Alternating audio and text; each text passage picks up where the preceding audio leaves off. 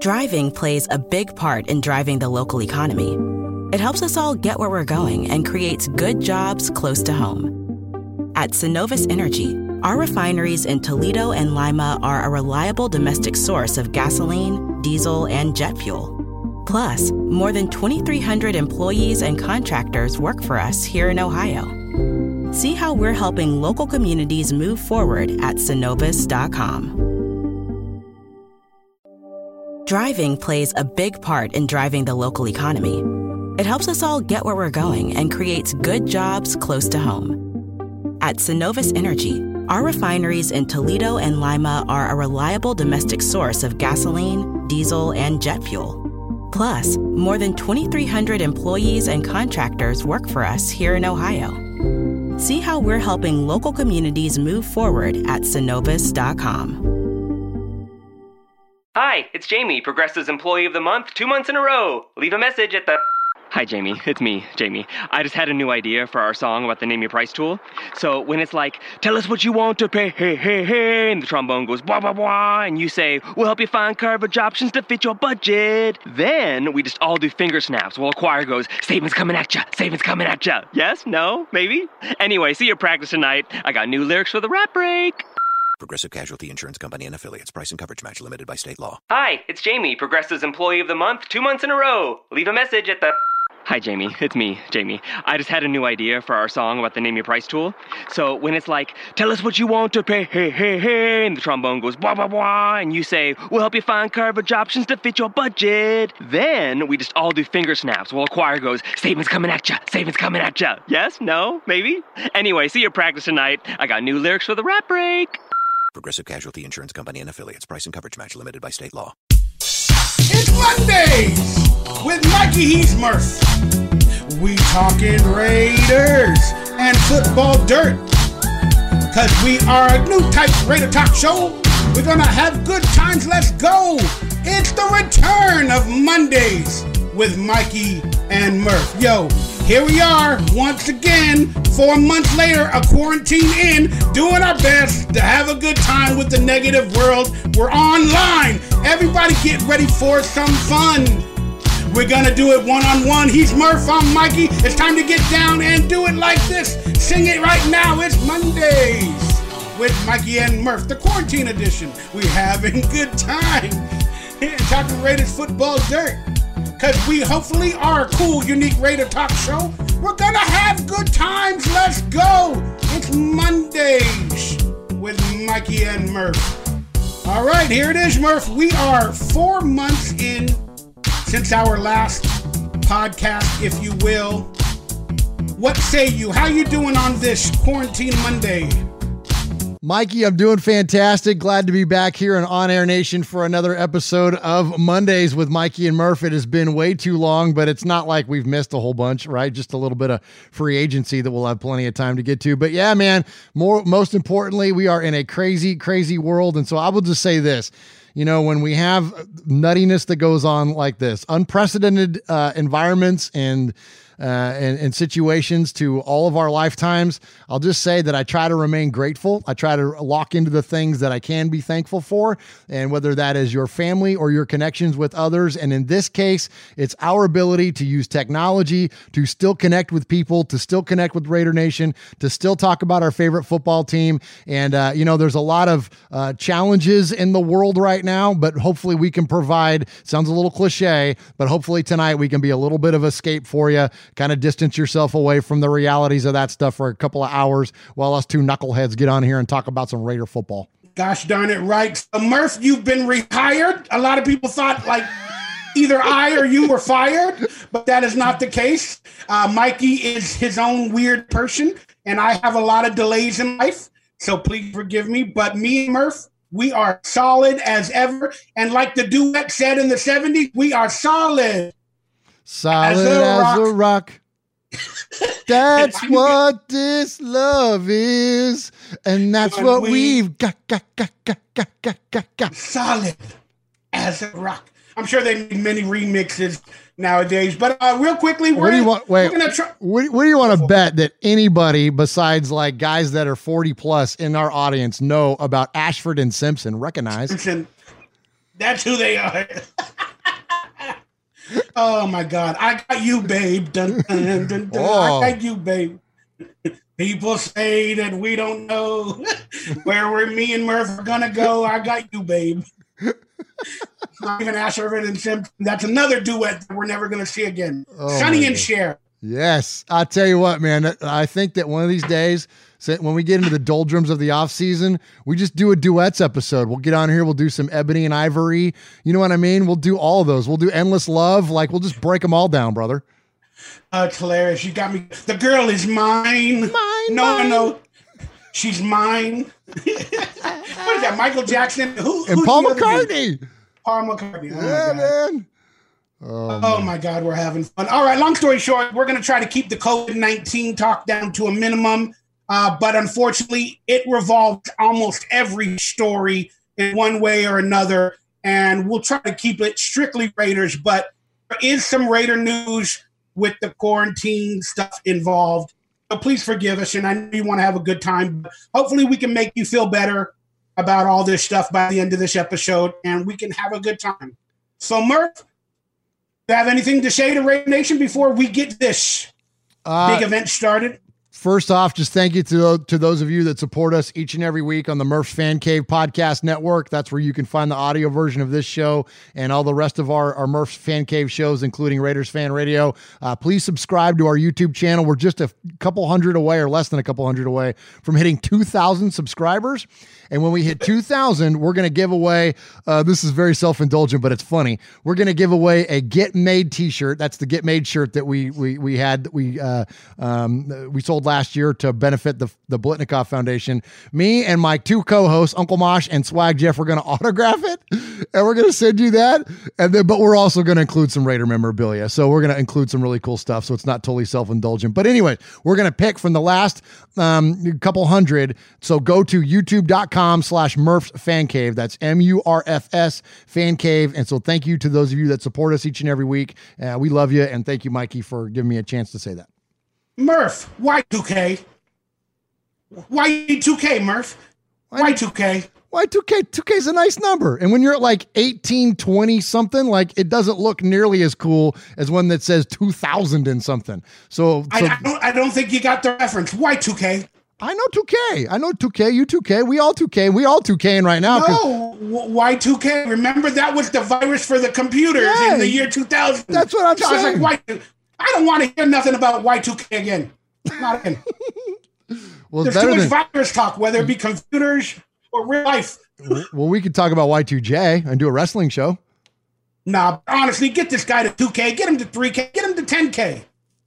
He deserves it. Thank you, Mikey. We're just, hey, all I need is like 180 of you. Like, just hook us up, man, and we'll send you free stuff. Like, come on, this is easy. There you go. Oh, and his links will be below. I hope I put them before the show. I might have forgot. They will be during the show. So come back a little bit later and you'll find his links below. I promise. Just remember, Murph, I messed up. You're good, brother. Just remember Murph's Fan Cave. Everybody out there, support us that way. Thank you very much. We love you. All right. It's time for the headlines. Let's get right into it. And hopefully my mouse will move. My mouse does not like me. Turn the light on. Quarantined. Turn the light on. It'll move. Oh, it's been on. It just freezes because of something with Flash, the graphics or something like that. I don't know. There we go. We got it moving. All right, here it is. It's time for the headline where we debate or we talk or we just give our opinions on certain headlines revolving the Raiders or NFL, which we truly, truly love. And we all know what's going on with, COVID-19 and all that other stuff. But it was just announced recently that the NFL draft has not been postponed, that it's going to go on as scheduled on April 23rd through the 25th, I believe it is. And there's a lot of questions preceding that because originally it was supposed to be in Las Vegas where we were going to celebrate our new stadium, our new home of the Raiders. A lot of Raider Nation were going to go have events. I was going to try to get down there. Murph was going to try to get down there. But now the NFL and the world is changing, and apparently it has been suspended from the Vegas location. There have not been official details on where it's going to be, how it is going to be, but the NFL wants the ratings. So far, they have not postponed it. So therefore, I ask you, Murph, your opinion on this entire NFL draft situation. Should it be postponed? How will it proceed from your perspective? And is this right or wrong for the NFL to do this? Well, first off, I'll give you a personal take on it. This sucks. Like, as a Raider fan, this is, I mean, I can't tell you how much it sucks. So I had my flight booked. I had my hotel booked. I had everything set up. I found out after the fact that my girl, Max, she was going to fly out and meet me and surprise me there on that Friday. Like, it was literally going to be a weekend in Vegas, which is amazing, with my favorite girl, about my favorite team, with my favorite event, like around the casinos and dude, like, this was going to be, and I'm one of thousands of stories. And look, and I get it in perspective. Look, the COVID talk and everything, I understand the severity and everything that goes on around that. So please understand that our takes tonight, as this revolves around these things, it's with respect to what all of the people in healthcare and all of the first responders and all those things, like, those are the people that are dealing with actual problems. The fact that I had to cancel a draft trip, like, boo-hoo, right? Like, so please understand that any of our comments, me and Mikey tonight, that that is first and foremost. Okay. So this is not being dismissive of any of those real world things that are going on. But so, yeah, this absolutely sucked. They had to cancel this trip. A bunch of people from our listeners from all the different shows were going to be there. Everyone was going to post up in these different locations and like broadcast live. And like, this was going to be such a Raider fan centric event that it just absolutely was devastating. And when I had to call and cancel my plans, and I did that before the official draft announcements got made, and before like MGM announced they were closing their casinos, and like before all that, I just kind of saw the writing on the wall that this thing was not headed in a good direction, that the events were not going to take place, not even close to what they had planned to do. And so without that, then, you know, it was better off to just go ahead and cancel it out. So anyways, so in terms of the draft as an overall, I don't think they're going to postpone the draft, and nor should they. You still got to have a draft. Now, is it going to be a physically attended draft by, you know, Roger Goodell and the owners and the players? Clearly not. That is not going to be the case, and nor should it be. You're going to have, just like what we saw on Sunday night, where you have musicians getting together and performing from their living rooms. You're going to get this. You're going to get Roger Goodell at some facility announcing the pick, and then or teams announcing their picks, and then connecting with maybe that player virtually on a Skype call or a Zoom call or something. I mean, that's probably the way it's going to go. And frankly, I would welcome it. And I hope that, you know, there's a lot of smart, creative people in NFL marketing, and I hope that they can come up with a fun, creative way to do this, because it's something that we're going to, I hate to use the word need, because none of us need any of this stuff. This is all, but do we need the distraction? Do we need the entertainment? Yeah, maybe we do. Because if we're still all posting up in our houses at the end of April, we're going to want to, you know, like, I can't remember the last time I watched a sporting event, and that goes again, and that's all of us. And like, that sucks, man. Like, the idea of like no basketball and no, like, all the things we're missing, baseball coming up, and like, you know, that's a very, although it can be frivolous at times, and yes, it can be, your disposable income invested, and I get all that, but entertainment plays a very important role in our society in terms of our self-care and keeping us mentally balanced and keeping us with that ability to be able to enjoy those events and not, and escape the realities of the real world for a little while, for 3 hours at a time. And so the draft, I think, is going to play a huge role in that, and we'll see ultimately how they play it out. But I have faith in them and the smart people and the creators behind the league that they'll come up with something really, really cool in terms of in studio type environment. Yeah, I mean, boy, I could go both sides of the fence on either one of these questions. I mean, selfishly, dude, I need NFL. I love the draft. I want it to happen. I don't want it to be postponed because I need it right now in my life. I'm going stir crazy every single day of my life. Mm-hmm. But then when I look at other events like the NBA playoffs and everything else being postponed, I kind of look at it like maybe that's a little selfish of the NFL and Roger Goodell to not go out on a limb and follow the trend of these other teams to protect his players. It feels like he might be doing it for ratings, or he knows something that we don't know, that it officially, the NFL season will go on. Maybe he knows something that we don't know. I don't know, but I can look at it from a selfish perspective, and I don't understand why he's not following the trend. But again, selfishly, boy, do I want the NFL. And then in terms of how it should proceed, I don't have the answers. I know it might be like the 1970s draft. I mean, the 1983 draft or whatever it was, where like somebody sits on a phone and then the Raiders call them up and then, they take a phone call live on TV. All right. That's who you're picking, because apparently the teams are not even apparently going to be allowed in their facilities. They told them that you can't even be in your facilities with your scouts, your draft managers, your coaches, and all that, because it's more than 10 people to a room or whatever. And apparently Goodell sent them all a letter to do it without their facilities. And I don't know how it's going to proceed. I really do not get it. Are the players going to be at home? Will they have more than 8 family members? I mean, you need a TV person.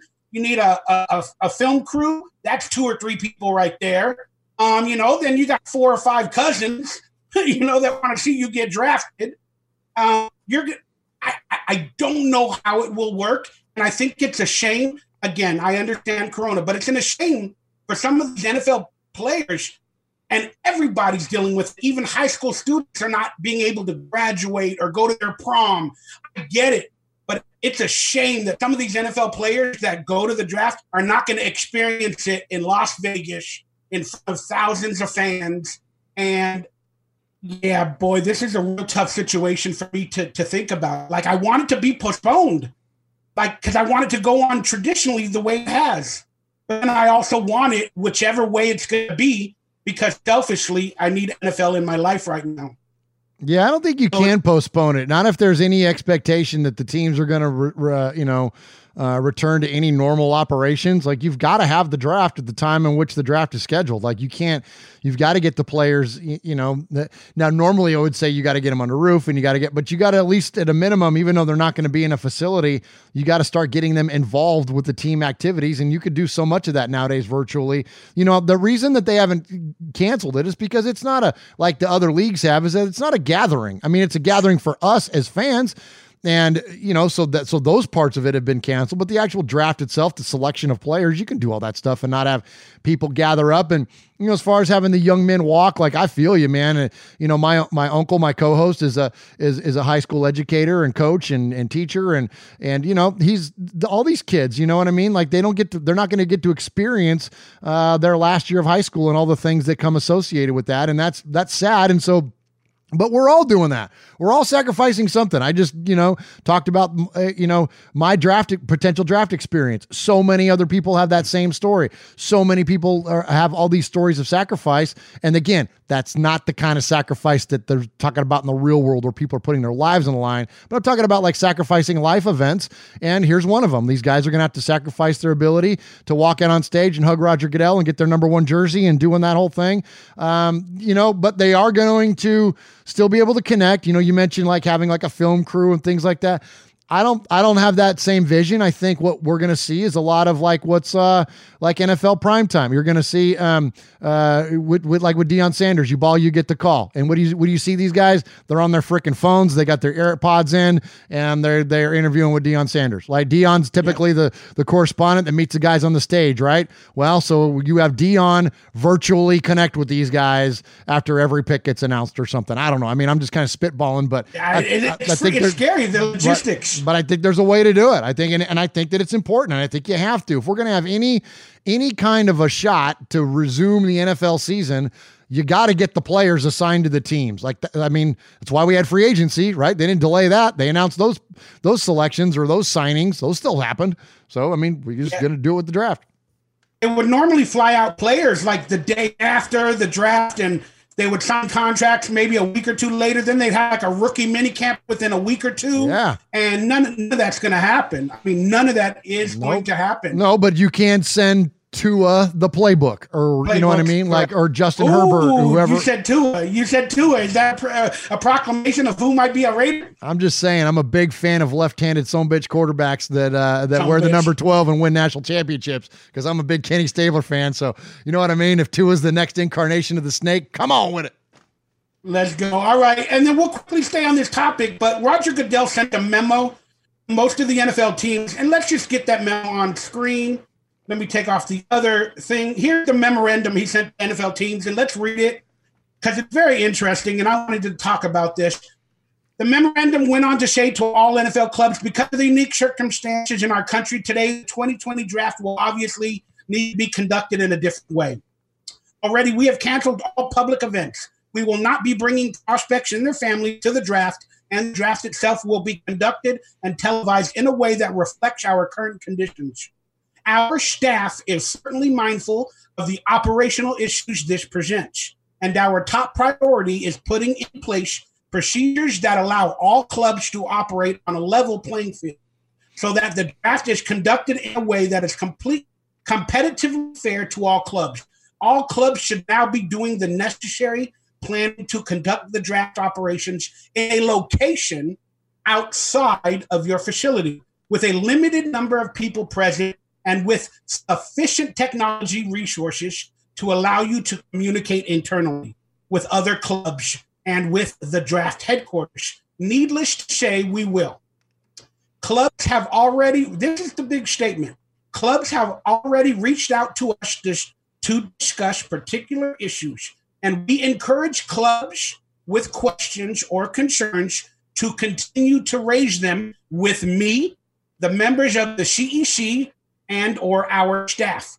The CEC was also clear, and I share the committee's view that the public discussion of issues relating to the draft serves no useful purpose and is grounds for disciplinary actions.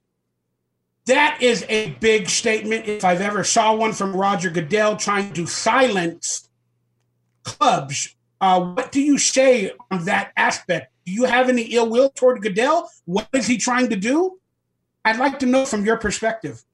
I think that what he does is that is his way of disassociating from any personal opinion. I mean, we've seen numerous times players get on the old Twitter and fire off something that they probably didn't need to fire off and hit send before their brains caught up. We've already seen a lot of celebrities post things that are, we'll just say they lack self-awareness and are very self-indulgent and, very inconsiderate and insensitive during these times.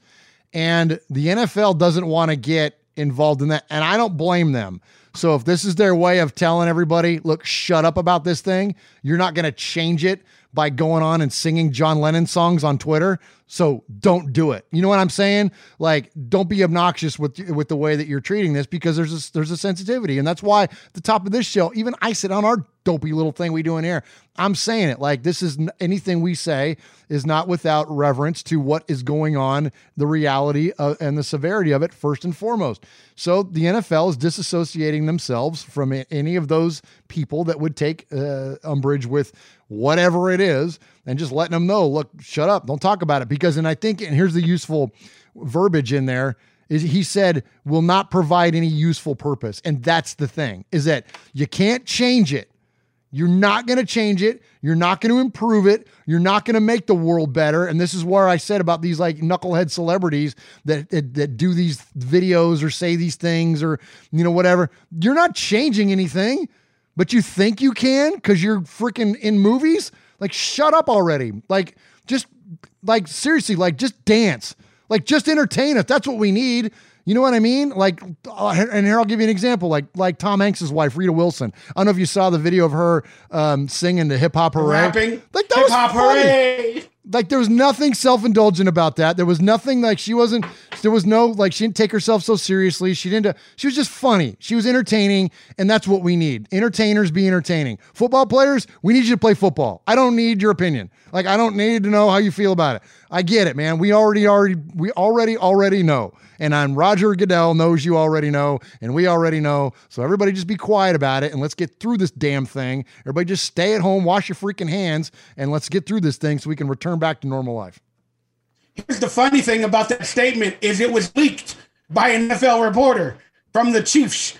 locker room. So he says, we don't want you to talk about any of this or the draft process, but then that letter gets leaked by the NFL and from the Super Bowl champions locker room to, I forget, one of the NFL ESPN reporter. I think it was Ian Rappaport or one of these other, Adam Richmond, I don't know their names. But I have a different take on you from that subject. He wrote, don't talk about the process of the draft. So I don't think he wants anybody to know how they're going to do the draft, meaning whether they're going to film it, they're going to be inside a studio, if they're going to have announcers at houses, or if they're going to do it from backyards. I don't know. So when he wrote, I don't want anybody to talk about the process of it, I just felt like because he might make some choices on how to do it himself and his staff that many people, maybe 60%, would not agree with. And they'll be like, why are you going to do it that way when you can do it this way? So he's telling them, don't talk about the process. It ain't going to help. Like you said, it ain't going to change nothing.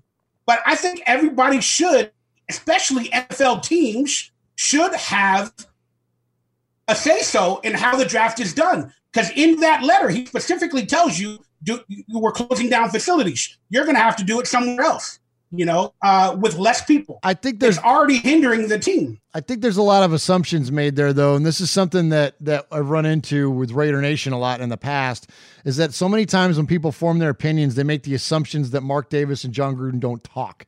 They make the assumption that Mark Davis and Mike Mayock don't talk. We're making the assumption that Robert Kraft and whoever else, Mark Davis and the Maras and Goodell, whatever, that they're all not talking. Well, of course they are. So so this is meant for the players, maybe the coaches, front office people. This is made for those people. Like, just shut up about it. We're going to do our best with it and we'll get this thing figured out. But you got to remember, Roger Goodell his salary is paid by the owners. He's employed by NFL owners. So whatever he's going to do, he's not some freaking independent operating dude. He's going to do it in conjunction with the owners, and the owners own the freaking team. So I think that let's not make that assumption that there's a lack of communication between the teams and Goodell. Of course there is. And so I think he's telling the employees essentially, shut up about it, because the employees, I work for a big company, a global company.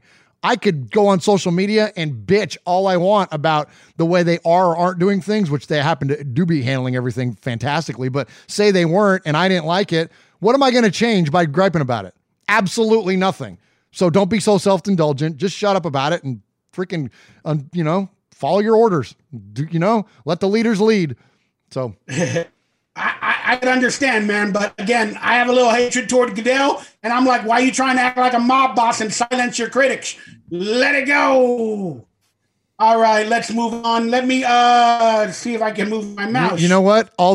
Anybody involved, all they got to do is, hey, look, they don't have to play. Just stop getting your checks, and you can say whatever the hell you want. Is that important to you? If it's that important to you for free speech, you know what I mean? You can say whatever you want. You still can. You're just going to face disciplinary action. So if it's that freaking important to you, then go ahead.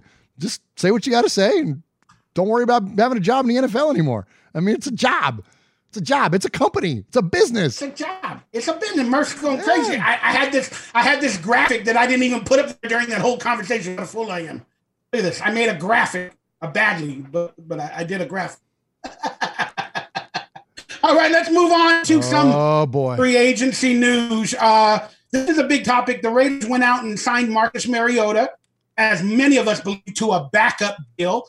And the deal, this is not the total number that he's going to get, but it's a 2-year deal worth up to $37.5 million.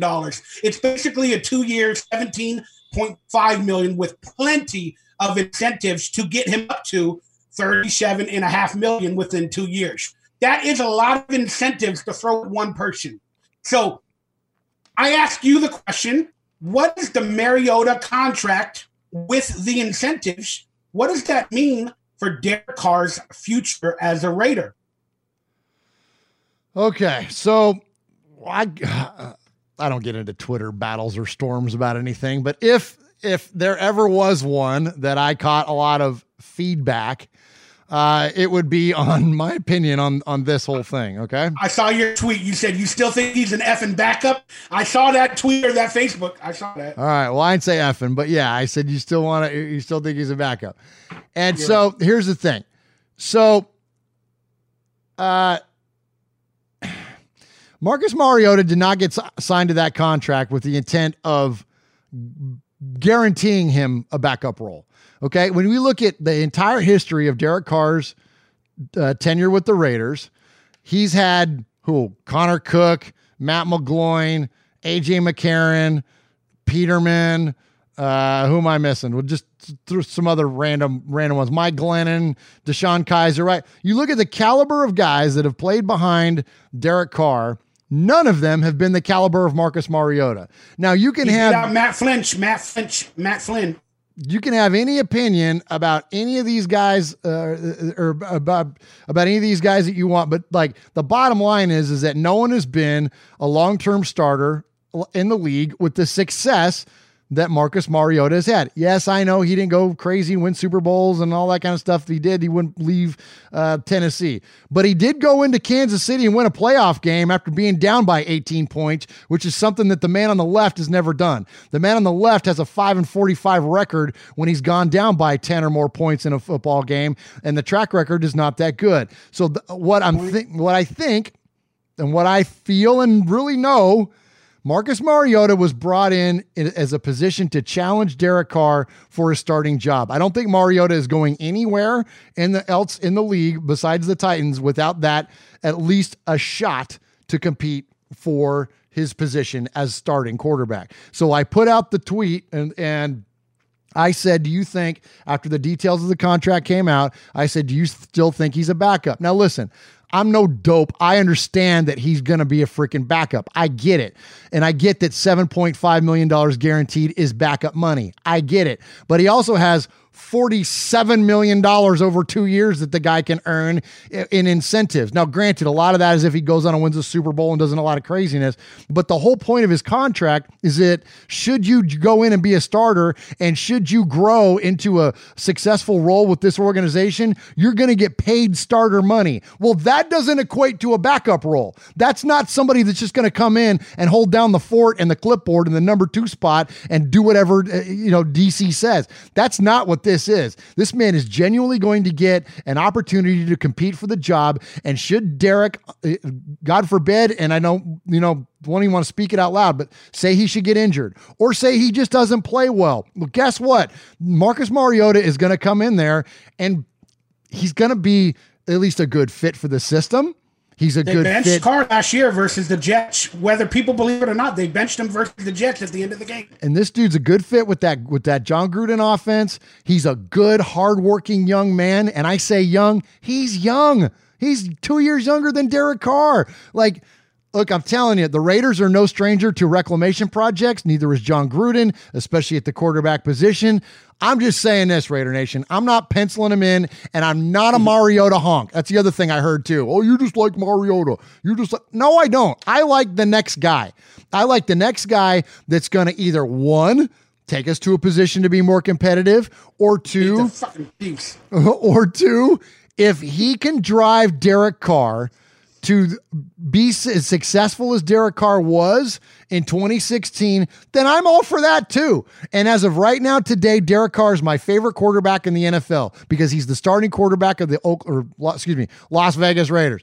So because of that, he's my favorite guy. But the day he's not, I won't be a Derek Carr fan anymore because I'll be a fan of the next guy because I'm a Raiders fan first and foremost for overall. And look, the bottom line is this: Derek Carr struggled in pressure positions. He struggled on the road. Look, I want my team and our team to be better than 2-10 all-time versus Kansas City, 0-6 at Kansas City, right? Like, only been to the playoffs once. It wasn't his fault. He broke his leg, but like, I want him to be better in cold weather. I want him to be better on 4th and 1. I want him to be better. And if Marcus Mariota pushes him to be better, then great.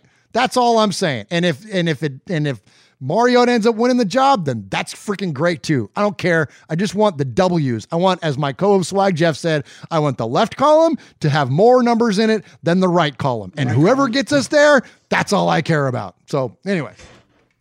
I love it. I mean, look, this is the topic of the year. Derek Carr has doubters now. Many so, maybe 50-50 in terms of Raider Nation. And it's well-deserved. I mean, look, let's be honest. It's well-deserved for Derek Carr. He played so great in 2016, but we can't keep holding our head on 2016 because if you think about that, he got his contract the next year. That was a contract year. A lot of players play good in that contract year. I don't know why, but all of a sudden they play really good. They get a big contract, then they suck after, barring injury case. But what does this mean for Derek Carr's future? It means he's got 2 years, if that. Because think about it, the contract is exactly the amount that's left on Derek Carr's contract. They gave Mariota a starting caliber quarterback, a 2-year deal worth up to almost the exact amount in incentives that Derek Carr is getting per season, like $21 million a year. This means Derek Carr has 2 years, if that. That means Derek Carr is being watched by John Gruden.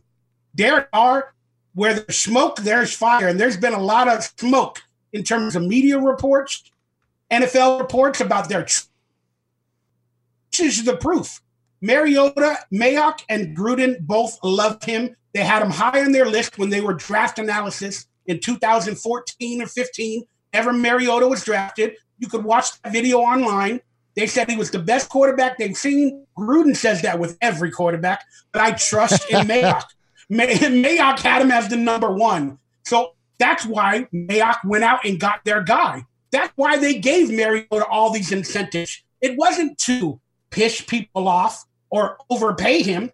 It's because they wanted to get their guy. Mariota, he had offers for other teams to maybe even be a starter, whether it be Miami or other places. So they gave him all these incentives, and Mariota made the choice. And he spoke about it. He said there's a big Tongan community in Las Vegas. He also said that he wants a chance to become a starter. He believes where there's smoke, there's fire with Derek Carr. And that they told him, hey, we're watching Derek Carr, and there's a good opportunity for you here. So Mariota's like, all right, let's do it. So the truth is, Derek Carr, you are being watched. Your future is on the line, and you got 1 year this year to prove it, or Mariota might be in the starting position come 2021. That's just my opinion on it. This is a big deal, Raider Nation. This is a big deal in terms of confidence for Derek Carr. Hi, it's Jamie, Progressive's Employee of the Month, 2 months in a row. Leave a message at the... Hi, Jamie. It's me, Jamie. I just had a new idea for our song about the Name Your Price tool. So when it's like, tell us what you want to pay, hey, hey, hey, and the trombone goes, blah, blah, blah, and you say, we'll help you find coverage options to fit your budget. Then we just all do finger snaps while a choir goes, savings coming at ya, savings coming at ya. Yes? No? Maybe? Anyway, see you practice tonight. I got new lyrics for the rap break. Progressive Casualty Insurance Company and Affiliates. Price and coverage match limited by state law. Yeah, man, I'm with you, Mikey. I think that he's going to be challenged for the first time ever, and it's time to put up or shut up, man. Look, this is year 6, man, and we're talking about a prove-it year for Derek Carr. Like, come on, man. Like, and this is not to absolve the rest of the team from any responsibility. I get he's been through a lot of coaching changes, whether that be coordinators early on in his career, head coaching changes. The defense has struggled a lot at times. Like, I get it, man. It's a team sport. It's the ultimate team sport. But ultimately, when you look at who his peers are and you look at the way that they have responded in similar situations, just going to say what it is, man. Derek Carr is underperformed. It's just the way it is, man. It's the bottom line. And he can't anymore. Like, they can't afford that anymore. You can't afford to let him have those stats at those times that you do. And when you look at Mariota, like just as an example, he's a guy that has similar stats under completely different context that, Derek Carr, a lot of his stats that's turned him into the all-time passing leader for this organization have come when things don't count.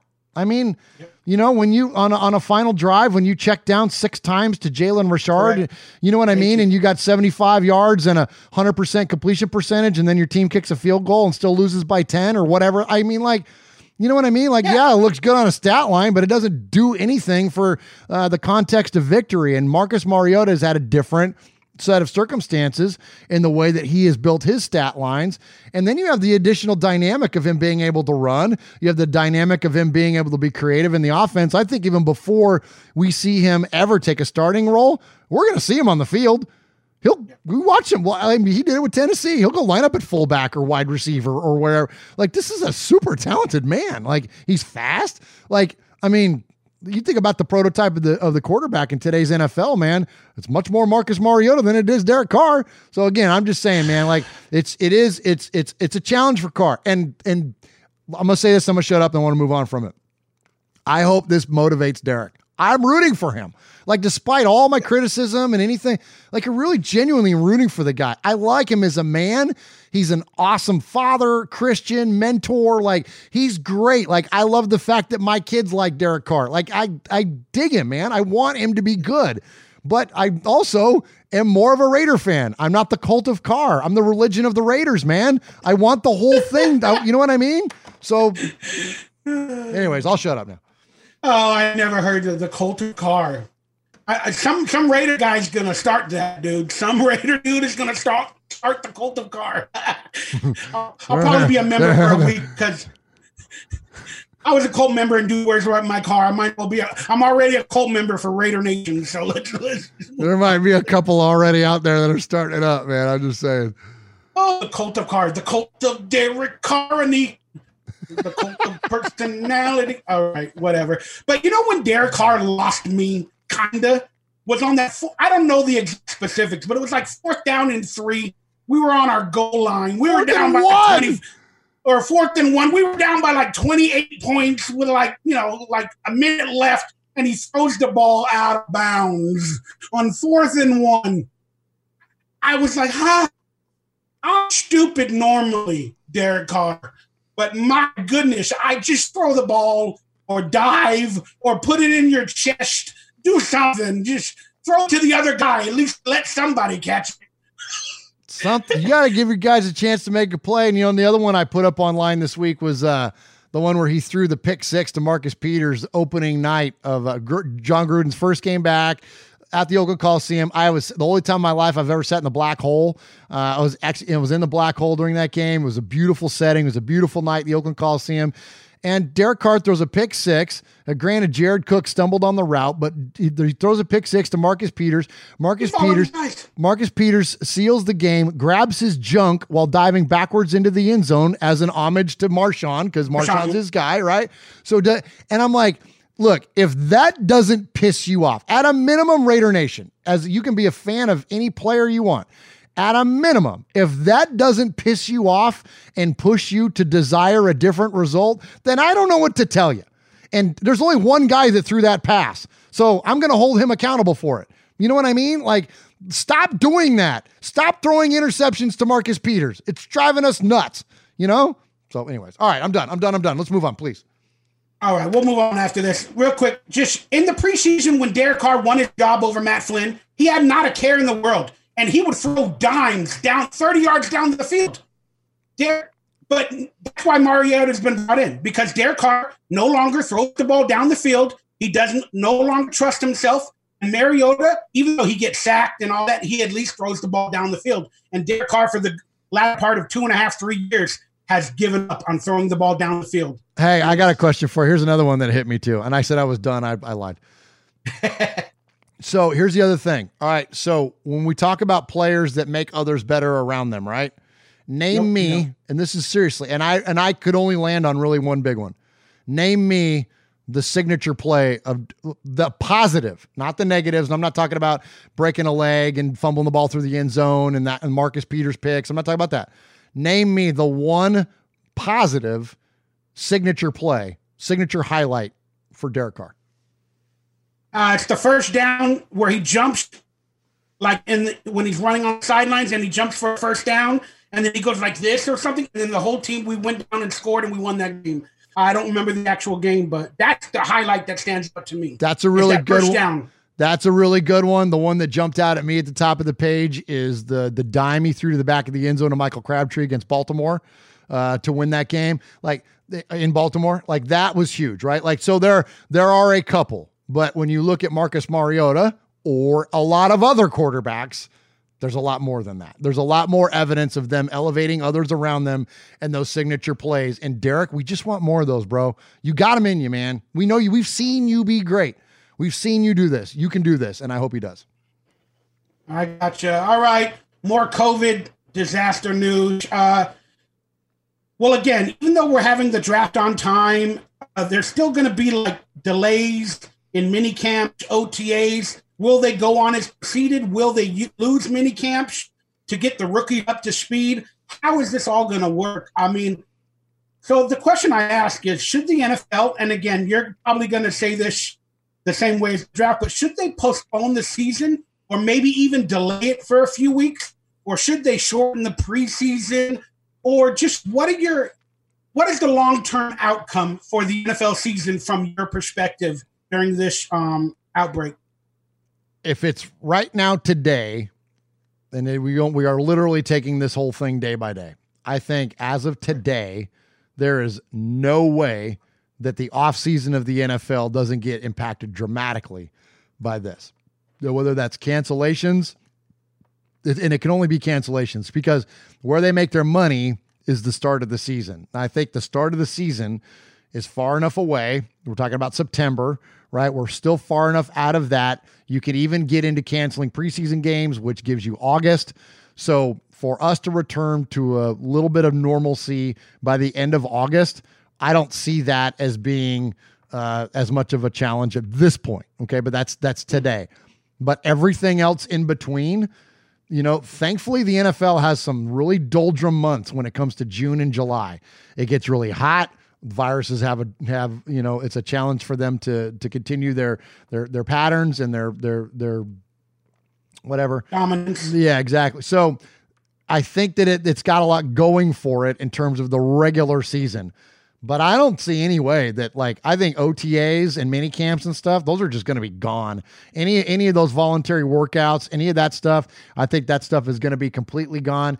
I mean, from what that I've been made aware of, at least the way I understand it, is that the original projections that the president made was that this thing we weren't going to be all the way out of it until July. And that the whole point was that we got to flatten the curve out to get through the next couple of months or the next month even. And then hopefully we can then by the end of July, yes, there will still be these things. There will still be, sporadic instances of it. But once you get past the peak, once you get past the increasing rate of contagion and death and all that stuff daily, once you get past that, then you can start to return back to normalcy. Well, so that takes us all the way through those times. So I don't know any way that you can. I mean, I don't see, and I know different states have different laws and things like that, but the California, you can't be unfair. You can't say, okay, New York teams and California teams, you don't get to do this, but hey, y'all in Florida, go nuts.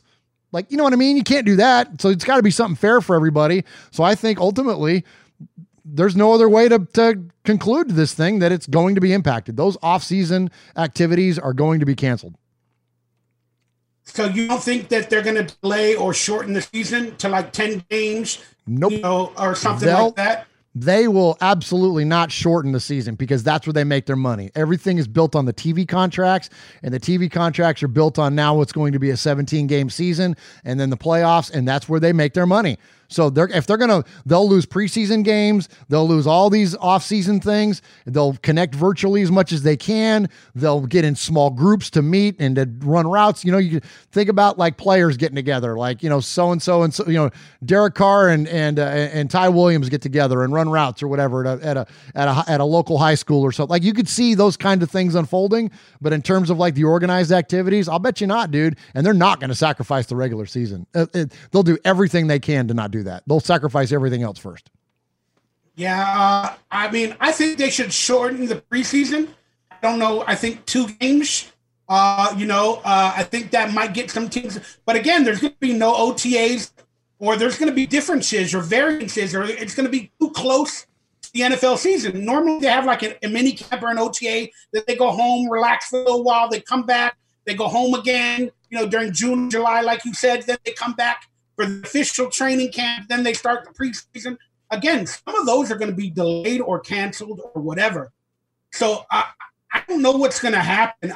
And again, some of these young players are not going to get up to snuff with everything early on. So what type of product are we going to get, starting the regular season? I think it's going to be low-scoring games. A lot of players are possibly going to get injured, and we're not going to have like a regular traditional NFL-type season until like maybe week 5 or 6, where maybe they're kind of figuring everything out. And that's why, in my mind, I was like, just shorten the season, 3 or 4 games. But you're right. They're not going to do it for money. The ratings are going to be spectacular. I mean, everybody's going to want to watch a Monday night football game, a Sunday night football kickoff, or whatever it is, because of the corona fears. And we're going to be ready to get back to some sort of normalcy in our life. So you're right. I don't see them shortening the season, but boy, what type of product are we going to get? And I fear for some of the young players by missing camps or OTAs, and they don't have the knowledge like the veterans do to self-train at home, like a Jerry Rice or a Charles Woodson or whoever. They don't have that knowledge.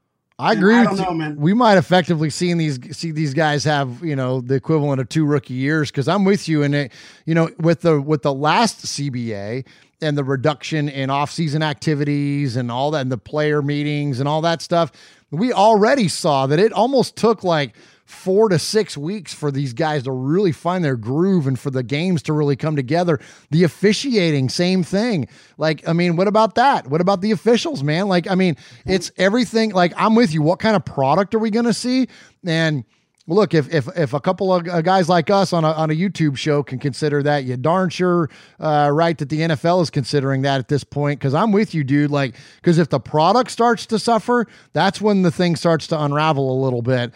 Because then, who wants to go spend hundreds and hundreds of dollars to potentially risk infection to watch an inferior to watch an inferior product? Like, no one's going to want to do that. So the NFL will take it very, very seriously. And I'm sure we'll find, look, here's the cool thing about stuff like this is that I mentioned earlier, the NFL has a lot of smart marketing people. There's a lot of smart coaches. There's a lot of smart people that are involved in this league.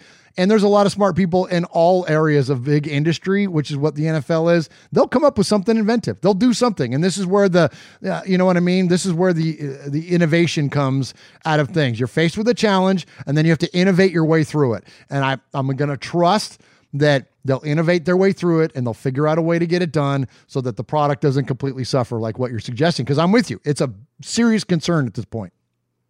Yeah, I mean, America or the world as a whole might be barely getting out of the corona crisis, if you will, around that time. How many people are literally going to want to go out of their house to a packed stadium with 60,000 people with all these fears in their head? Will they not have an audience like wrestling is? I watched wrestling recently without an audience, and Murph, it doesn't work for me. I know football will work for me, but it doesn't work for me in terms of wrestling. So are they going to take 5 seats away from every person, every patron, and have them distance themselves in the games? Boy, this world, man, we are not going to see the same world in about a year from now. I'll just say this. I'm glad that you mentioned that the NFL can work without any home fans, because we've seen the Chargers do that for years now. Oh, I love you. Thank you for getting in a Charger dig. Thank you for getting in a Charger dig. All right. Well, I'm going to say the NFL kickoff will be interesting. Yeah, there's like 8 Charger fans. Trust me, we got a couple closeted Charger fans here on this channel. All right, it's time for the review segment. Hey, we don't judge alternative lifestyles. If you choose to be a Charger fan, it's on you, man. Just don't. Just don't do it in my backyard, okay? Oh my goodness! Come on, Mouse. My Mouse does not like me. Oh my gosh. Oh my goodness! It's not my mouse. People are like, change the battery. No, it has something to do with the graphics, like the flash, like it shuts my mouse off. I don't know why. Or maybe the radio waves and the wireless mouse. I don't know. All right, long story short, the Raiders just had their free agency. And my quick personal opinion, I think they were more active this free agency than I've seen them in 5 years. Yeah. They went out and did things that the Raider fans have been asking for the latter part of 5 years. Linebackers! So let's quickly go over the free agency. So the quick question I ask you, or the first question, is what is your instant reaction to this year's Raiders free agency, Murph? There's a serious shift in leadership that I see happening here. I love the Jason Witten signing, not so much from an X's and O's perspective, but from the idea that he's going to provide leadership to an offense that, look, what happens if Derek Carr gets dethroned as your starting quarterback? Then that's going to have a void in leadership. Not that Marcus Mariota can't be a leader, but he's more of that Eli Manning type, more so than he is the Drew Brees type, right? So you're going to need somebody like a Jason Witten to fill that void in the locker room. Not void, but like to fill that role, I should say, on and off the field. And so I love it. I think, and especially when you have two young guys like Foster Moreau and Darren Waller, who are still, in the early stages of their career and could use somebody like this. I think that, Moreau and Waller could end up being a really serious threat to the league in terms of on-field play. And I know that it's kind of a funky name to bring up, but, Hernandez and Gronk were like the last great, dual threat tight end, that we've seen in the league. I think these guys have that potential to be that. And they're so much different in the way that they play, just in terms of skill set. So Witten is the perfect go-between. And look, and he's still got hands. He can still get open a little bit. He'll be a red zone target. So I love that idea of bringing in leadership and that level. And then and that's really the offensive side. And then Mariota, you could even consider that there too. They're good guys, right? And then you go to the other side. So not only are they good guys, at least by all accounts. Real quickly, the reason why I got them in blue is because they're all Cowboys. They're all Cowboys, exactly. I wanted to point that fact out. And there's your Rod Marinelli factor right there.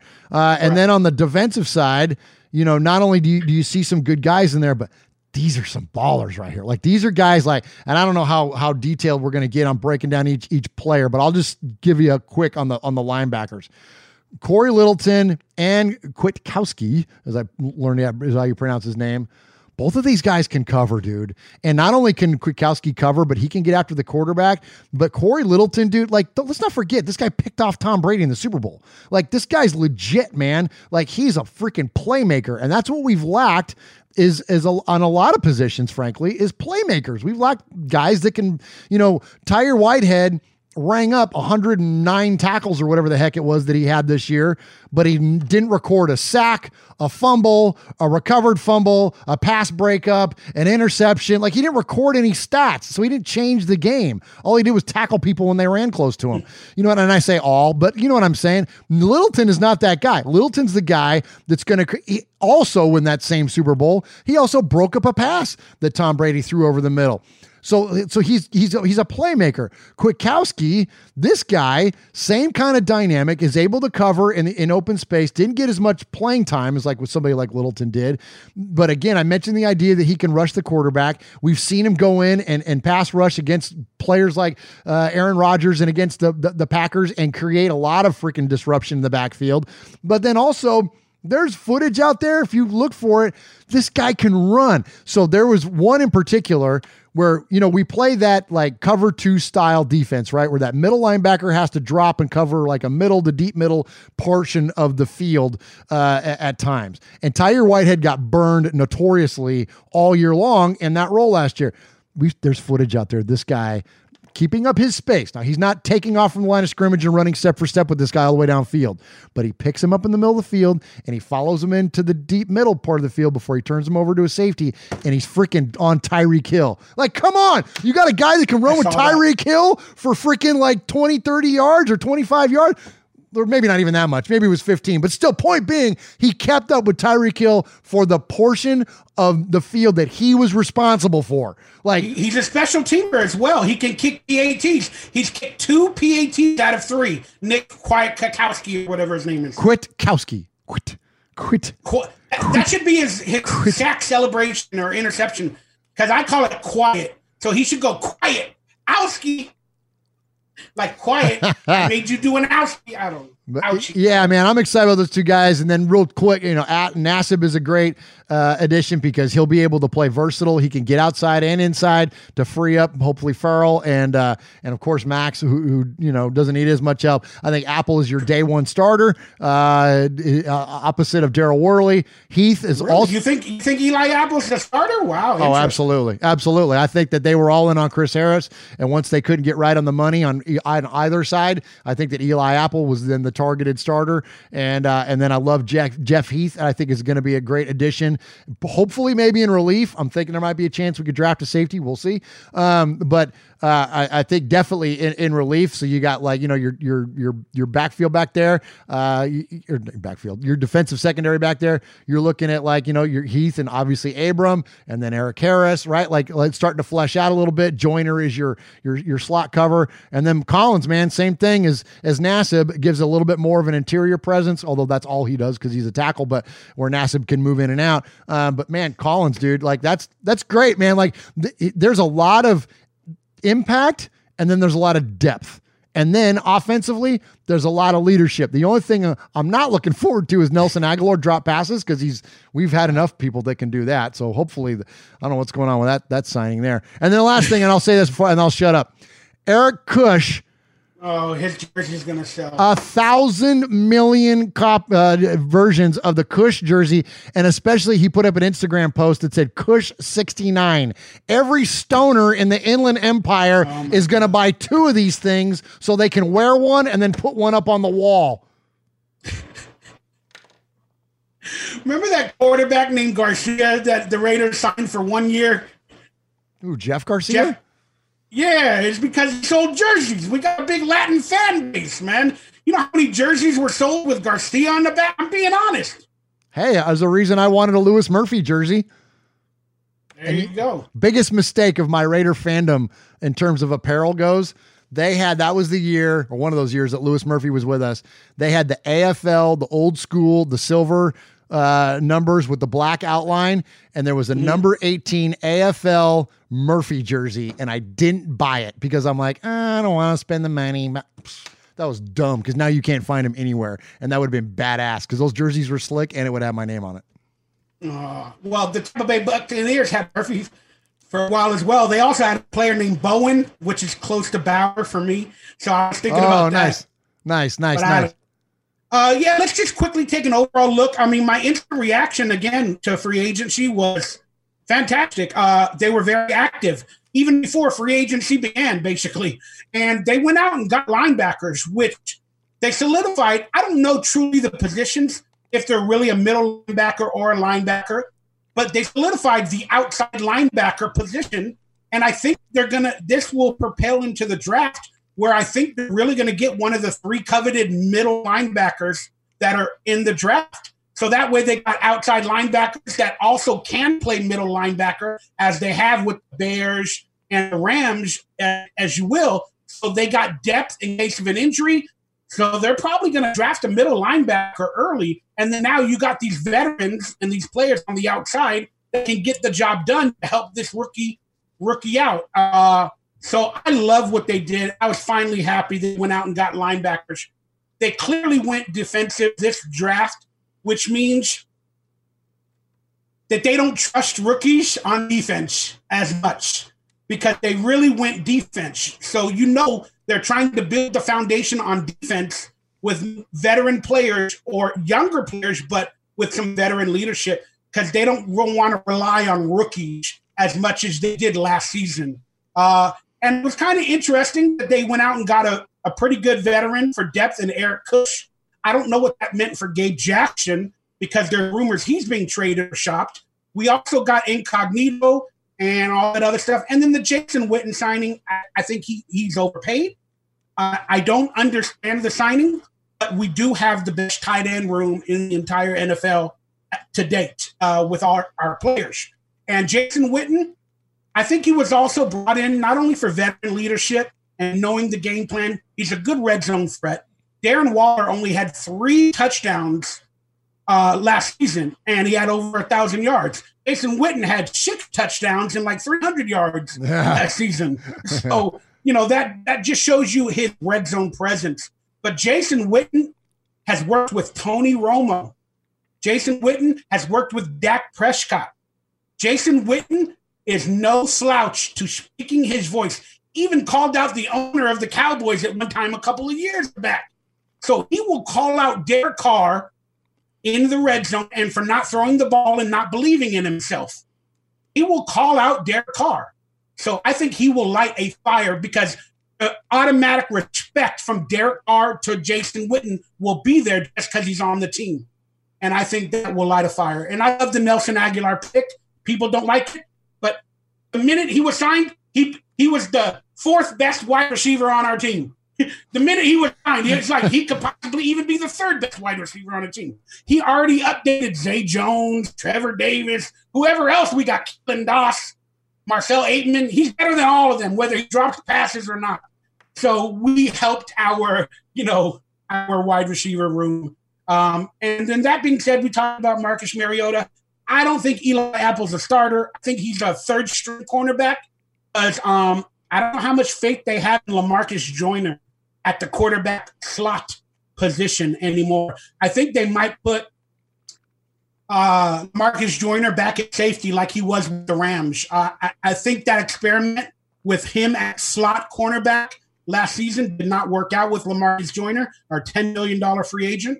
I think they're going to try at safety, him and Jeff Heath this year. And then Malik Collins. Wait a minute, again, where's Jonathan Abram? Oh, he'll be there. It'll probably be him and LaMarcus Joyner. That's just, my non-expert opinion. Okay. We got Eric Harris and Dalen Levitt, to back up those players. And he could be a cornerback for depth, LaMarcus Joyner, if he needs to be, or he could also be a safety because he's played that position. And Malik Collins, and long story short, Rod Marinelli convinced Paul Guenther to get basically and Gruden, 4 players from the Cowboys on our team. Not only that, 3 defensive players that could have a big impact on the defense. Paul Guenther's job is on the line, just like Derek Carr's job is on the line. Yeah. I think there's heat on Guenther this year. I don't know how there can't be. Right? Like there's got to be. Like just like what there was with Carr. It's like regardless of what you like or dislike, it's a result oriented business, and I don't think that there's any way you can look at Guenther and his track record so far with the Raiders and not think that there's some heat on him, man. Again, especially when you got Rod Marinelli in the building. Like you got I'm saying. You got a guy that can literally step in at any point and run the freaking defense. That's what I'm saying. So if Paul Guenther, struggles like he's done the previous 3 seasons or whatever with the Raiders, now Rod Marinelli comes in as the de facto coach, and then he's got these players that he already knows how to work with and how to coach and put them in the right positions because these players were with him in 2016 and 17 when he had his best years as a defensive coordinator with the Cowboys. So Paul Guenther, boy, your job is on the line, and you might not be the defensive coach by the end of the season. You had plenty of Bengal players that came back to this team that didn't play good under you. So now we're going to find out about the Cowgirls. All right, so quick question. Where are they? Let me look at my script. All right, give me your best and worst pickups in free agency for the Raiders from your opinion. The best and the worst. Gosh. Well, I think Littleton's got to be the best because we were at such a deficit for so many years at linebacker. And again, that playmaking linebacker. The last one we've had was Kirk Morrison. I mean, that's an awful long time ago. There's probably Raider fans that don't even know who Kirk Morrison was or are only familiar with him because of Madden or something. You know what I mean? Like, it's been a long time now. Granted, the Raiders have tried, we tried with Rolando McClain. Like, they've tried things over the years that haven't worked out, but we haven't really addressed it strongly in draft or free agency other than that one example. So the idea that we did that, I think, is very rewarding as a fan. And I'm excited, man. I'm excited for what Littleton is going to bring to our defense. And then, in terms of like I don't know. I mean, I don't judge any of these guys until we see them up and running in silver and black and seeing what their impacts are going to be. But I feel like Nelson Aguilar, I'm not nearly as confident in him as you are. And I think that was I don't know. I think that's like an opportunity for him to give like that's an opportunity for them to give him like kind of his last shot at really competing. And we've done that. Yeah. And and it's like, we brought him in for chump change. Like his guaranteed money is like less than $1 million. Like it's like 1.2, $100,000 signing bonus, and he was getting $9 million last year. Yeah. $9 million last year. Yeah. So not a lot there. So it's really kind of like his last hurrah. So I don't know, just not really impressive. I don't see that, there's not a clear-cut role for him. So it's hard to get excited about somebody like that. Because, yeah, like you said, like, okay, well, he could be the third best. Okay, yeah, well, he also could be the seventh best guy, too. You know what I mean? Like, we don't know where he's going to come out. Like, we know Corey Littleton's the best interior linebacker we have on this football team, period. Like, we know that. That's a slam dunk. You know what I mean? Where we know Eli Apple is probably the second, if not the third best corner on this team, period. Like, we get that. But Nelson Aguilar, like, I don't even know if he could be in the league. Like, no one else does either. So we'll find out. All right. So for I'll go a different route. For my best pickup, I'm going to say it is Marcus Mariota, only because I want to see what Derek Carr has. Again, I love Derek Carr. I think he's the starter. I think he's going to ball out this year. But this needed to be done. Marcus Mariota needed to come to this team to maybe open up something with Derek Carr, or to close something with Derek Carr, whether that be his chapter as a Raider or I don't know. But I'm going to consider that the best pickup to propel this team in any way moving forward, whether Derek Carr balls out because of the competition or whether he fails and then we can draft a quarterback next year or the previous year or whenever and move forward. That's my best pickup. My worst pickup, I'm just going to say this again, I believe it is Jason Witten, only because I think he's getting $5 million because Gruden loves stars and superstars. I know he will bring some veteran leadership to this team, but you didn't have to pay him $5 million to do that. You could have brought him in as a counsel. You could have brought him in, as a coach when he didn't get picked up by any other team. I mean, if the Cowboys released Jason Witten, that means he probably wasn't going to be picked up by any other team or even for $5 million.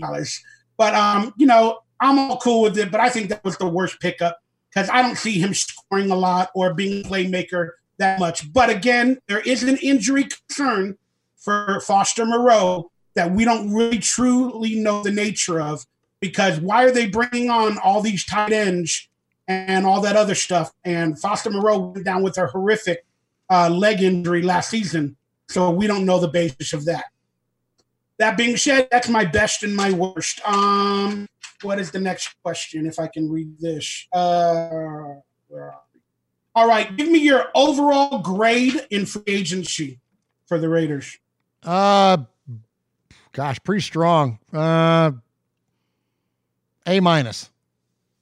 All right, I'll give it a B+ because I need those vitamins in my system.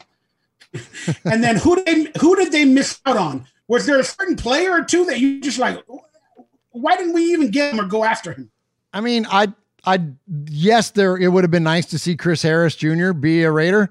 And instead he goes to the Chargers, where we're just going to have to see him 2 more times a year, like when he was in Denver. So that would have been a nice player to get. It also would have been addition by subtraction because you're taking him off of one of your rivals and you're putting him on your team. But I also can see why they didn't pursue him for the amount of money that he signed for. So I get it. And it was much like, with Khalil Mack or with Amari Cooper or like a lot of the other tough decisions that the Raiders have had to make. Like, I get it. You don't want to compromise the integrity of the rest of your roster to overpay for a guy. And even the guys that they've, quote, overpaid on, when you look, whether it's, a Joyner or whoever else, like, they're still team-friendly contracts. They're not any things that have, like, crippled an organization, like what freaking Khalil Mack did to the Chicago Bears, where it literally crippled them in terms of what they're able to do in the salary cap, or with the salary cap. So, so I get it. I get it why they didn't pursue Chris Harris further than that. But I think in terms of name and talent, and you exclude contracts, that would have been one of the guys that I would have liked to have seen wear the silver and black. Yeah, it's pretty interesting. So I think we missed out on, and again, I don't know all the details, but boy, when DeAndre Hopkins was traded, I mean, I didn't see that coming. And the Raiders need a wide receiver. And they got DeAndre Hopkins for like a fourth and a fifth or something around that nature. I know he's going to want a long-term contract for $17, $20 million a year. But I'm just like, my goodness, Raiders, I would have thrown the farm at this guy, at least a third-round pick. We have 3 of them, and the money is worth it to me to get DeAndre Hopkins as a wide receiver for Derek Carr, because then Derek Carr would have no excuses. Yeah, we're going to draft a wide receiver. We possibly could have had DeAndre Hopkins for a few draft picks and about $20 million. Derek Carr would have no excuses that we built the team around him. And then we would really find out what we have in Derek Carr.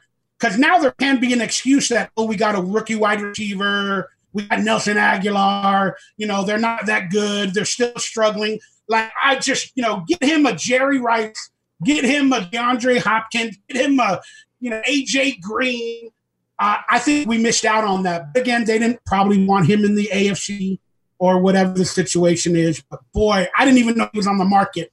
And if he was on the market, boy, I would have waited in line like a quarantine if I'm John Gruden. All right, Mike. I would have waited in line. Mikey, you ready for me to serve you up a segue on a silver platter? Let's go for it. They didn't pursue DeAndre Hopkins because they already have plans for how to upgrade the wide receiver position.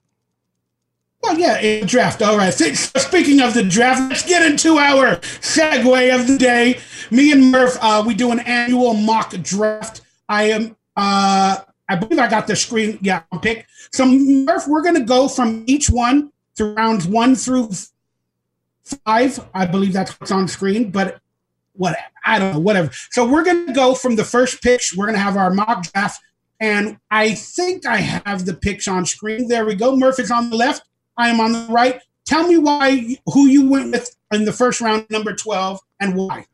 All right. Well, so these draft things, I think we did the same one there. The draft, what is it? I forget what the website is. Draft Network. Draft Network. Thank you. Yeah, that's the one that runs those mock drafts. So, definitely, if you want to play along at home, go to the Draft Network. Boy, my segue was bad. I don't even know how to present this topic. I'm like,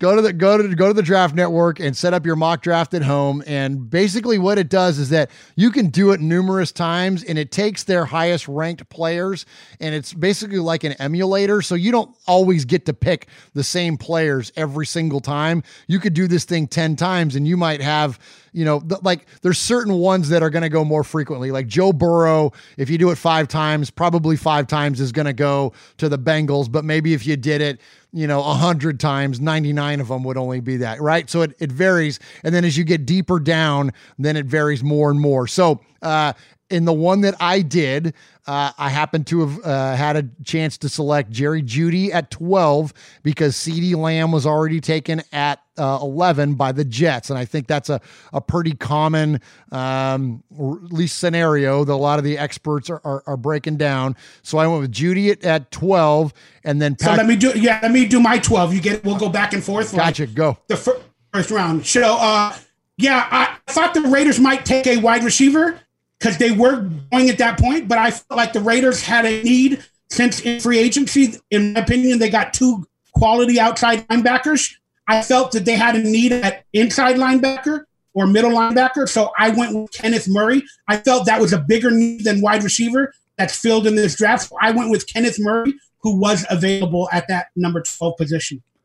Excellent. And basically we kind of flip-flopped our order and picked the same position. So while you picked Murray at linebacker and I picked Jeudy, the next pick, I picked Patrick Queen at linebacker from LSU at 19, and then you picked Jeudy at 19. So we picked the same player in 2 different spots, and then we picked the same position in the other spot. So I think that at least for whatever our analysts' minds are worth, that we kind of recognize the need for both of those positions. And here's the thing, in terms of wide receiver, they could have made a move for somebody like DeAndre Hopkins, but then been faced with a big giant contract coming up. You draft somebody like Jerry Jeudy, and now guess what? We don't have to pay him for 4 years. I mean, you got to pay him, but you got to pay him on the rookie wage scale, and that's nothing compared to somebody that's a potential Hall of Famer like DeAndre Hopkins and the kind of money that he's going to command. And then so I picked Patrick Queen at 19. He's going to fill in nicely. I think with Kwiatkowski and with Littleton, if that rounds out your your linebacker, it's been a while since we've done the show. If that rounds out your linebacker room, like in terms of your interior, like that's legit, bro. Like that's those three guys. Like you'd have to, I mentioned Kirk Morrison earlier. You'd have to go back to the days of like Kirk Morrison, Thomas Howard, and Robert Thomas since the last time we had three guys that could represent the position and stand up and play down in, down out.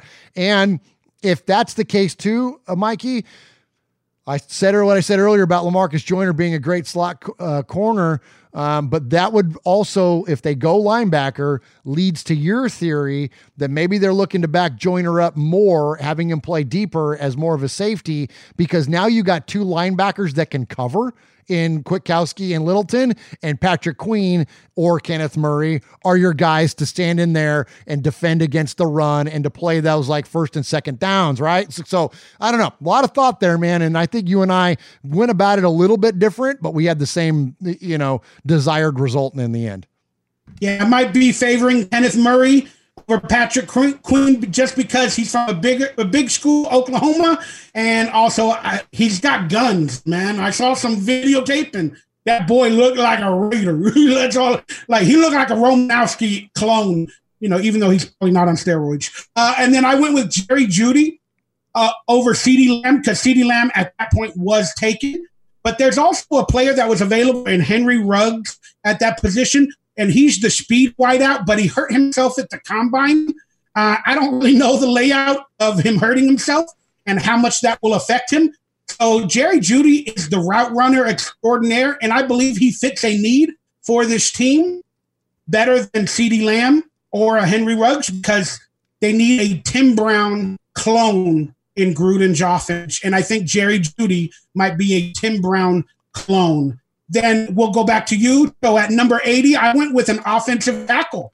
I might have went quarterback as I first thought in my mock draft 1.0. But again, I saw Gruden pick Eric Bush in free agency. So it got me thinking about maybe he doesn't trust these younger players like Brandon Parker or Lester Cotton Sr.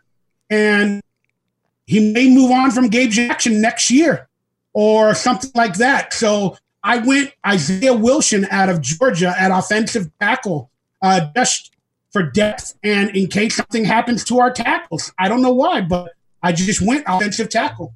Well, this is funny because, again, you and I arrived at the same conclusion. So these picks for the Raiders are coming in at 80 and 81. So you took Isaiah Wilson at 80. I took him at 81. So, like, it's effectively the same pick there, right? So, and for everything that you just said. So I won't rob any of your thunder because what you said was exactly my thought process as well.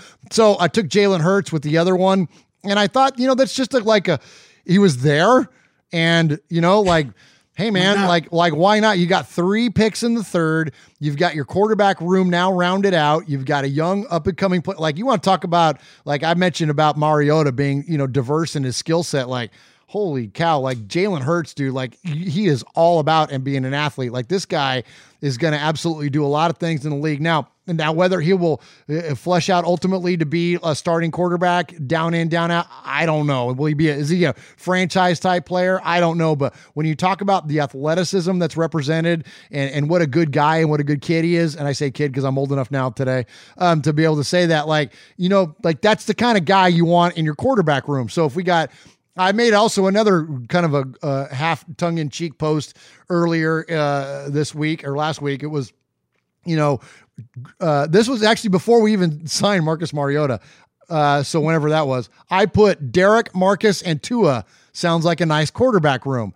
Well, all right. I know Jalen Hurts was a quarterback at Oklahoma, but before that he was the quarterback at Alabama. So going back to Alabama quarterbacks again. Give me Jalen Hurts, Marcus Mariota, and Derek Carr as your quarterback room. Like, I don't know. There's just something. It seems like there's a lot of symmetry there. Seems like there's a lot of just talent, man. Like I'm all about assembling talent. And so if he's going to be around, they've got 3/3. If you're going to make a bold move, and especially, at quarterback, or at least addressing it, like, why not do it here? Why not this be the thing? So this is my wild card pick, my bold prediction pick, my whatever pick you want to call it. I think Jalen Hurts ends up somewhere, or somebody, at least another quarterback. He was the one available on this one, around in the third round to pick. Yeah, I had Jalen Hurts in my mock 1.0 draft a couple weeks back. I'm going to do an official 2.0 mock draft very soon. This one was kind of spur of the moment. I didn't really put much thought into it. I'm not going to lie. I put a little thought into it, but first I wanted to thank Chris Devers for the donation, and he asked me and Murph a question, so I wanted to respect that. He wrote, how do you feel about the Amari Cooper contract? Oh, stupid money, man. This is why we freaking traded him to begin with, and this is the reason that we got rid of Mack, and this is the reason that we got rid of Cooper, man. Like, and look, take away the inconsistencies and the drops and those kind of things and the maybe give up on plays or any of the criticism. Take away any of the criticism of Amari Cooper. Does he strike you as being Julio Jones? Does he pass the eye test? Does he strike you as being DeAndre Hopkins? Does he strike you as being, one of the best wide receivers in the league? I know he's good. He disappears too much. Even got, every couple games, he disappears. Exactly. He's even got greatness around him at times, but he's not like, that's dumb money. And I'll tell you what, and if I'm Dak Prescott, I'm 8 kinds of pissed off, or 19 kinds of pissed off in this case. Like, when you look at that, I'm like, wait a minute. I'm the guy over here. I'm the franchise quarterback over here, and you're paying this guy $25 million a year and franchise tagging me. I'm telling you, man, the Cowboys do some goofy stuff in terms of contracts, and you know what? They can have him. For that kind of money, think about it if the Raiders would have kept Carr, Mack, and Cooper, and which was, I know that was our big 3, and everybody got up in arms, and everyone cried in the blues. How can we let Matt go? And how can we let Cooper go? And how can we pay Carr, not them? And blah, blah, blah, blah, blah. Think about this money, y'all. Think about the kind of money. As many sacks as Khalil Mack last year. Yes, think about the amount of money that would have been tied up between those 3 players. You would have 3 guys on the team making $25 million a year, $75 million collectively, and that's what? Rough math off the top of my head, that's like 60% of the salary cap. Exactly. Yeah, 60 or 70%. No, it would have been a little bit less than that, but still, because it would have been the salary cap. 40. No, what is the salary cap? 190? Because this year it's 198. So it'd been like 40. Anyway, still. So 40%. 40% of your salary cap in 3 guys. So now you got to flush out the rest, which is now 55 players. It's not 53 anymore because of the new CBA. So now you would have had to have paid 52 guys with the remaining. Progressive is proud to honor our veterans by donating vehicles to move their lives forward, especially in times of need. This year celebrates 8 years and more than 750 vehicles donated. Learn more about their Keys to Progress program and plans for 2020 at keystoprogress.com. Hi, it's Jamie, Progressive's Employee of the Month, 2 months in a row. Leave a message at the... Hi, Jamie. It's me, Jamie. I just had a new idea for our song about the Name Your Price tool. So when it's like, tell us what you want to pay, hey, hey, hey, and the trombone goes, blah, blah, blah, and you say, we'll help you find coverage options to fit your budget. Then we just all do finger snaps while a choir goes, statements coming at ya, statements coming at ya. Yes? No? Maybe? Anyway, see you practice tonight. I got new lyrics for the rap break. Progressive Casualty Insurance Company and Affiliates. Price and coverage match limited by state law. Driving plays a big part in driving the local economy. It helps us all get where we're going and creates good jobs close to home. At Synovus Energy, our refineries in Toledo and Lima are a reliable domestic source of gasoline, diesel, and jet fuel. Plus, more than 2,300 employees and contractors work for us here in Ohio. See how we're helping local communities move forward at Synovus.com. Driving plays a big part in driving the local economy. It helps us all get where we're going and creates good jobs close to home. At Synovus Energy, our refineries in Toledo and Lima are a reliable domestic source of gasoline, diesel, and jet fuel. Plus, more than 2,300 employees and contractors work for us here in Ohio. See how we're helping local communities move forward at Synovus.com.